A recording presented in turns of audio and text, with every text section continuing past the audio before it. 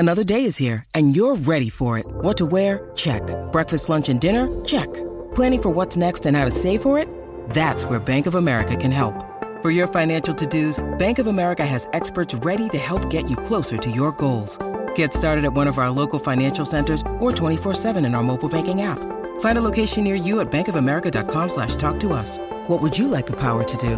Mobile banking requires downloading the app and is only available for select devices. Message and data rates may apply. Bank of America N.A., member FDIC. You're listening to a Share Radio podcast. A pension crisis. It's horrendous. Threatening with debt collectors and A bubble that's going to cause financial havoc. Let's talk about the speed with which we are watching this market deteriorate.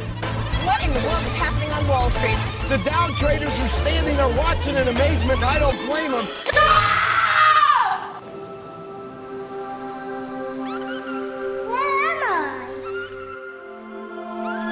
Don't worry, you're safe now.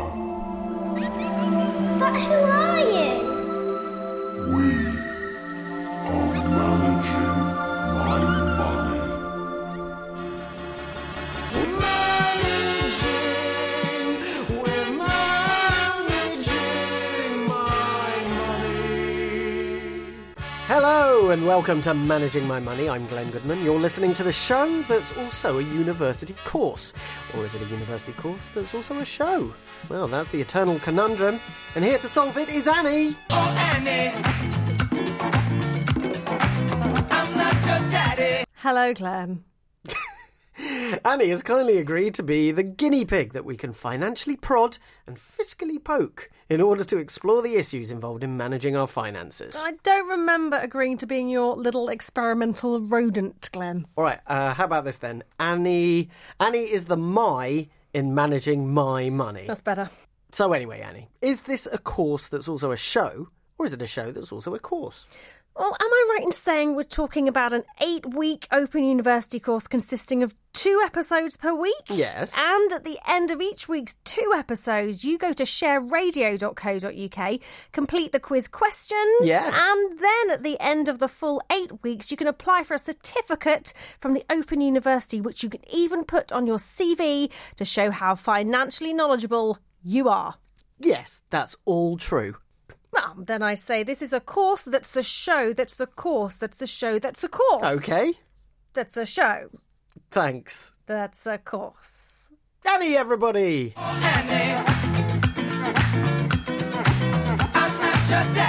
In this episode, we're going to be looking at income, wealth and inflation. Right, inflation obviously is one of those concepts we hear about all the time in news reports, and it's hugely important in planning your future wealth. But it's also widely misunderstood. So today we're going to make it crystal clear so that you can take control of your future. I want to take control of my future. You can take control. I need to take control. I'm going to help you take control. But before we get on to inflation, let's talk about income and wealth and the difference between the two. So income, first of all, that's the money you earn. It's a flow. It flows into your bank account at regular intervals, hopefully. Income, it's incoming. So it's the money you get paid from your job each month, right? Yeah, exactly. That's called earned income. But there's another type of income. It can be interest that you get from your savings or dividends, the money that you get paid by companies that you own shares in. And then you've got wealth. Wealth is a stock of assets. It's how much you've got at any given moment. Now, high income, high wealth, they both kind of say the same thing to us when we just hear them casually. What do they say to you? High income, high wealth. They say rich people. Yes. Rich people indeed, but there's a fundamental difference. High income means you earn a lot each year, but it doesn't necessarily mean you're rich. Well, how is that possible? Because if you're getting a massive fat paycheck at the end of every month, then you're obviously loaded. Usually, yes, but not necessarily. Look, here's an extreme example to illustrate the point. You know the book Bonfire of the Vanities by Tom Wolfe? Sure, I know it, yeah. Okay. Well, the lead character, Sherman McCoy, he's a self-proclaimed master of the universe, a Wall Street banker earning nearly $1 million per year, and this is set back in the 1980s when that was an unspeakably huge income. But Sherman, in the book, still says he's going broke. Well, how can he not be rich if he earns that much, though? Well, I just happen to have a copy here. Are you sitting comfortably? Come sit by me. Here we go. Is this going to take long? Then I shall begin. Of Sherman's $980,000 income, tax took a large chunk, and the interest on his home loan came to $252,000 a year. Entertaining at home and in restaurants had come to $37,000. Now, this was a modest sum compared to what other people spent. For example, Sherman's daughter's birthday party had had only one carnival ride, plus, of course, the obligatory ponies and magician, so it cost less than $4,000. After private school fees, servants, garage rent for 2 cars, and club dues, the abysmal truth was that he had spent more than $980,000 last year. So you see, Annie, even though Sherman's got a higher income than you're actually more wealthy than Sherman. Doesn't that feel good? No, not really. Sherman's a little bit stupid, if you ask me. If he's got all that money, he's paying it out on ponies and carnival rides, etc., then he's just a bit stupid with his money. Doesn't make me feel good. Yeah, but surely it's still a consolation, because even though Sherman's earning all that money, he's a sad little man. And you are rich in spirit and joy. I would like the opportunity to be a sad little man. Give me a month on Sherman's wages and I'll show you what I can do. I can tell you all about being a sad little man. I'll tell you, it's not much fun. And I guess sometimes it also works the other way round then. So when someone is very wealthy, but then they've only got a tiny income. Yeah, I mean, there are loads of people in that situation at the moment because house prices in London are obviously so high. There are loads of old dears kind of knocking around in huge old houses worth millions, and some of them will just be surviving on a basic state pension. So that's why lots of people get scared every time the idea of a mansion tax is raised by any of the political parties. So how does that work again? The idea of a mansion tax is that you get taxed based on how much your house is worth. So if your house is worth loads, then you have to shell out however many thousands of pounds a year, but you might not necessarily have, as I say, any more income than is provided in a basic pension, in which case you're in quite a lot of trouble there. So they'd have to shell out thousands of pounds each year based on the wealth that's locked up in their house, even though they can't access that money without either selling the house or at least doing some type of equity release scheme to effectively sell part of their house. Equity release? What's that all about? Equity release is where you unlock some of the value in your house and you get given part of the money that it's worth, which can obviously help you buy things that you want, just live your life, or even pass on money to relatives before you die.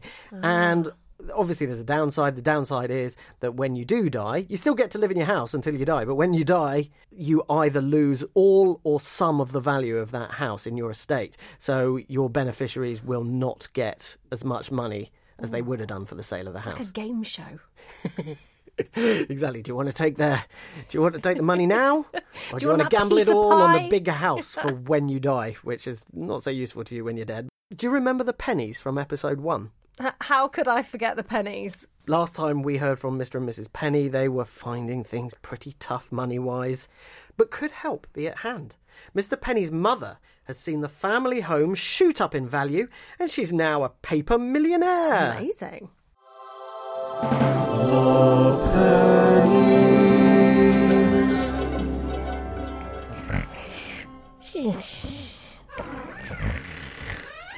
Hello, Mother?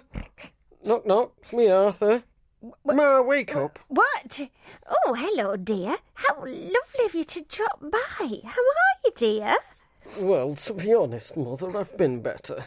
Deirdre's poorly, and so with only one of us working now, we're really struggling. Oh, I'm terribly sorry to hear that, dear. I know how you feel. I'm just scraping by on my pension myself. I've been eating pages out of the Radio Times and that hungry. But Mother, this house must be worth millions. Oh, I dare say, son, I dare say. That's what Liz said when she popped round last week. Worth a packet, she said. Really? Who's this Liz, then? You know, Lizzie. Queen Liz from the palace up the road. What, the Queen? That's her. Well, we're practically next-door neighbours. Mother, I do hate to ask, but we haven't got 2 pennies to rub together. And Oh, that's a funny one. That 2 pennies, because you're 2 pennies, aren't you? Yes, I suppose so. Hilarious, Mother. Anyway, we were wondering if you'd consider doing that equity release to get some money out of the house now. Oh, no, I couldn't do that. Well, why not? Because this is your inheritance, love. I don't want to cheat you out of that. if I do equity release, we'd have to give at least part of the house to the bank when I die, and that wouldn't be fair on you. Oh, no, really, I don't mind. I'd really rather have the money now. No, I won't hear of it. Now, you run along back to Deirdre. It's been lovely seeing you, dear. I'll give your love to Liz when I see her. But Mother... Oh, goodbye, dear.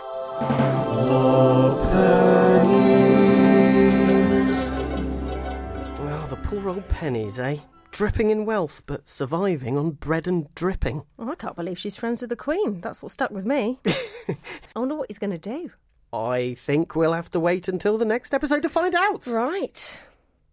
I'm on tenterhooks. Don't know about you. Well, I am. I can't wait. Let's get back to wealth. Not all wealth is just sitting there doing nothing. Now, your assets... You know about your assets. Your assets. They're the things that you own that are worth something. Some of your assets produce a flow of regular income, like your savings. They produce a flow of interest. They're an asset that sits in the bank and you get regular interest, which forms part of your annual income, along with your wages from work. What about if you own your house?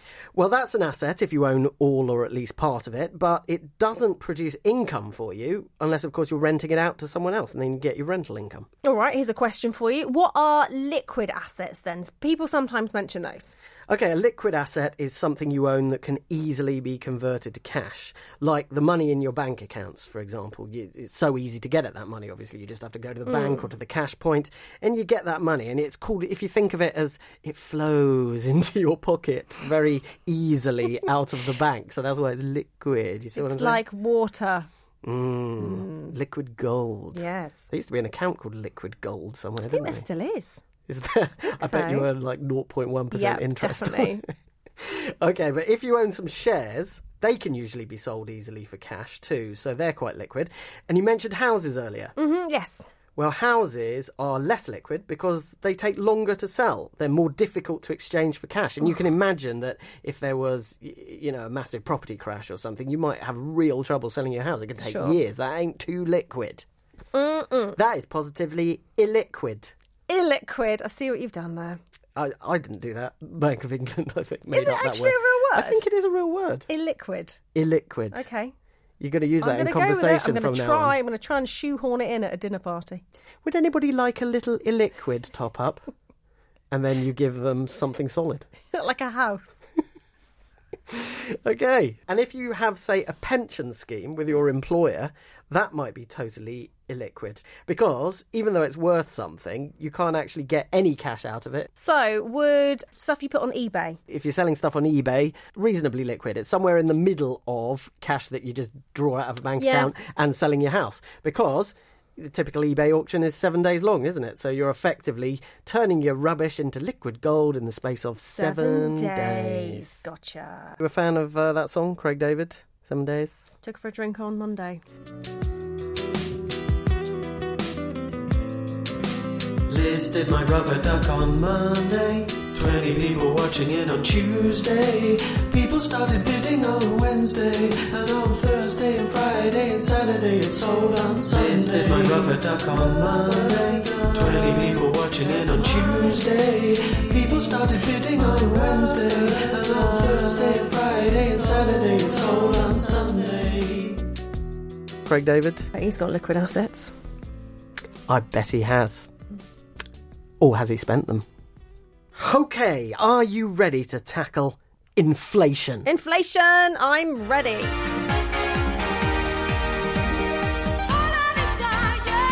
Inflation. Inflation. OK, inflation in a nutshell. If there is inflation in the economy, it means the money you have now will be worth less in the future. You'll be able to buy less stuff with it. Oh, how does that work then? Well, it happens because money as we know it is really just some notes and coins. It's some pieces of paper and some pieces of metal. They're not ultimately worth anything. So let's say the zombie apocalypse happened tomorrow. Oh, here we go. Your money would just be then some old bits of paper that no one cared about. The only things really worth something would be things like food, water. Oh, zombie hammers. What's a zombie hammers? Well, hammers you'd use to kill the zombies with. You'd need those. Yes, zombie hammers would be valuable too. You should never leave home without one. So the point is, money only has value today because we say it has. So this tenner here, we say this piece of paper here is worth £10, but because it has no intrinsic value, it has a tendency to change its worth for all kinds of reasons. Like a chameleon. So then what is the point of respecting this tenner if the intrinsic value is zero? We might as well just burn it. No! What are you doing? But you said it's worthless. Forget what I said. That's my tenner. Give it back. Okay, so how does that tenner end up being worth less? Here's an example. Let's say all the train drivers say, we want a pay rise. We want a 10% raise. That sounds pretty plausible. Indeed. So let's say they get their 10% pay rise and then loads of shop workers say, well, they've got 10%, we want 10% as well. Before you know it, millions of people are asking for and getting 10%. So then what happens? Then the prices in the shops start going up by 10%. Partly because the shop bosses are having to pay their workers 10% more, so they have to put up their prices to break even. And partly because if everyone in the country's got 10% more money to spend and they're all feeling richer, it means the shop bosses can get away with putting up their prices more easily without losing too many customers. So if everyone's earning 10% more, but everything they usually buy costs 10% more as well, then surely no one's actually better off. It's all relative. Exactly. And that's inflation. Inflation. Inflation. Oh, great. I've got it. It means the £10 note in your pocket is now worth less than it used to be because you can't buy as much stuff with it after all the prices went up.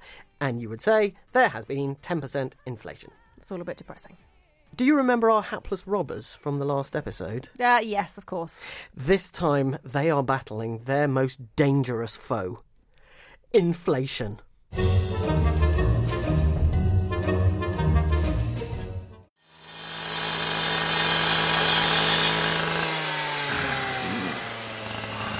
That's it, Bill.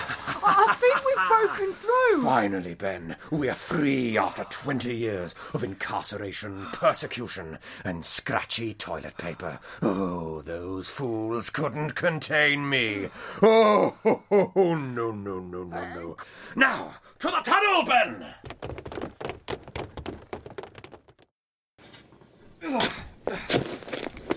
Keep digging, Ben. Oh, what am I looking for, Bill? Oh, Ben, we're going to be rich beyond our wildest dreams. I buried this loot 20 years ago. Ha! Here it is, Ben. £100,000. Oh, wow, it does look like a lot of money.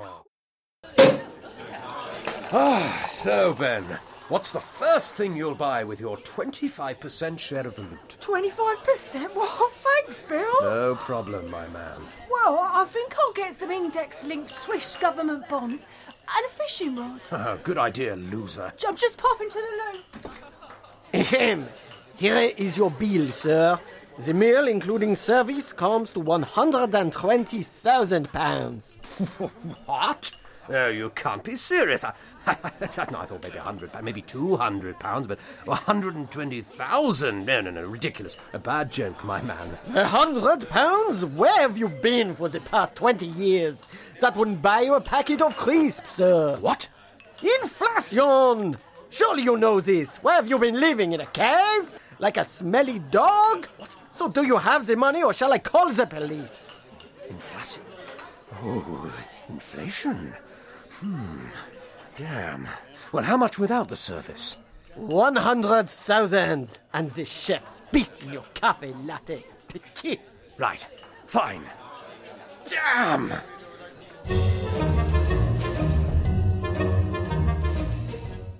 I kind of feel bad for them, though. They waited all that time and for nothing. Yeah, but they did steal the money in the first place. I know, but still.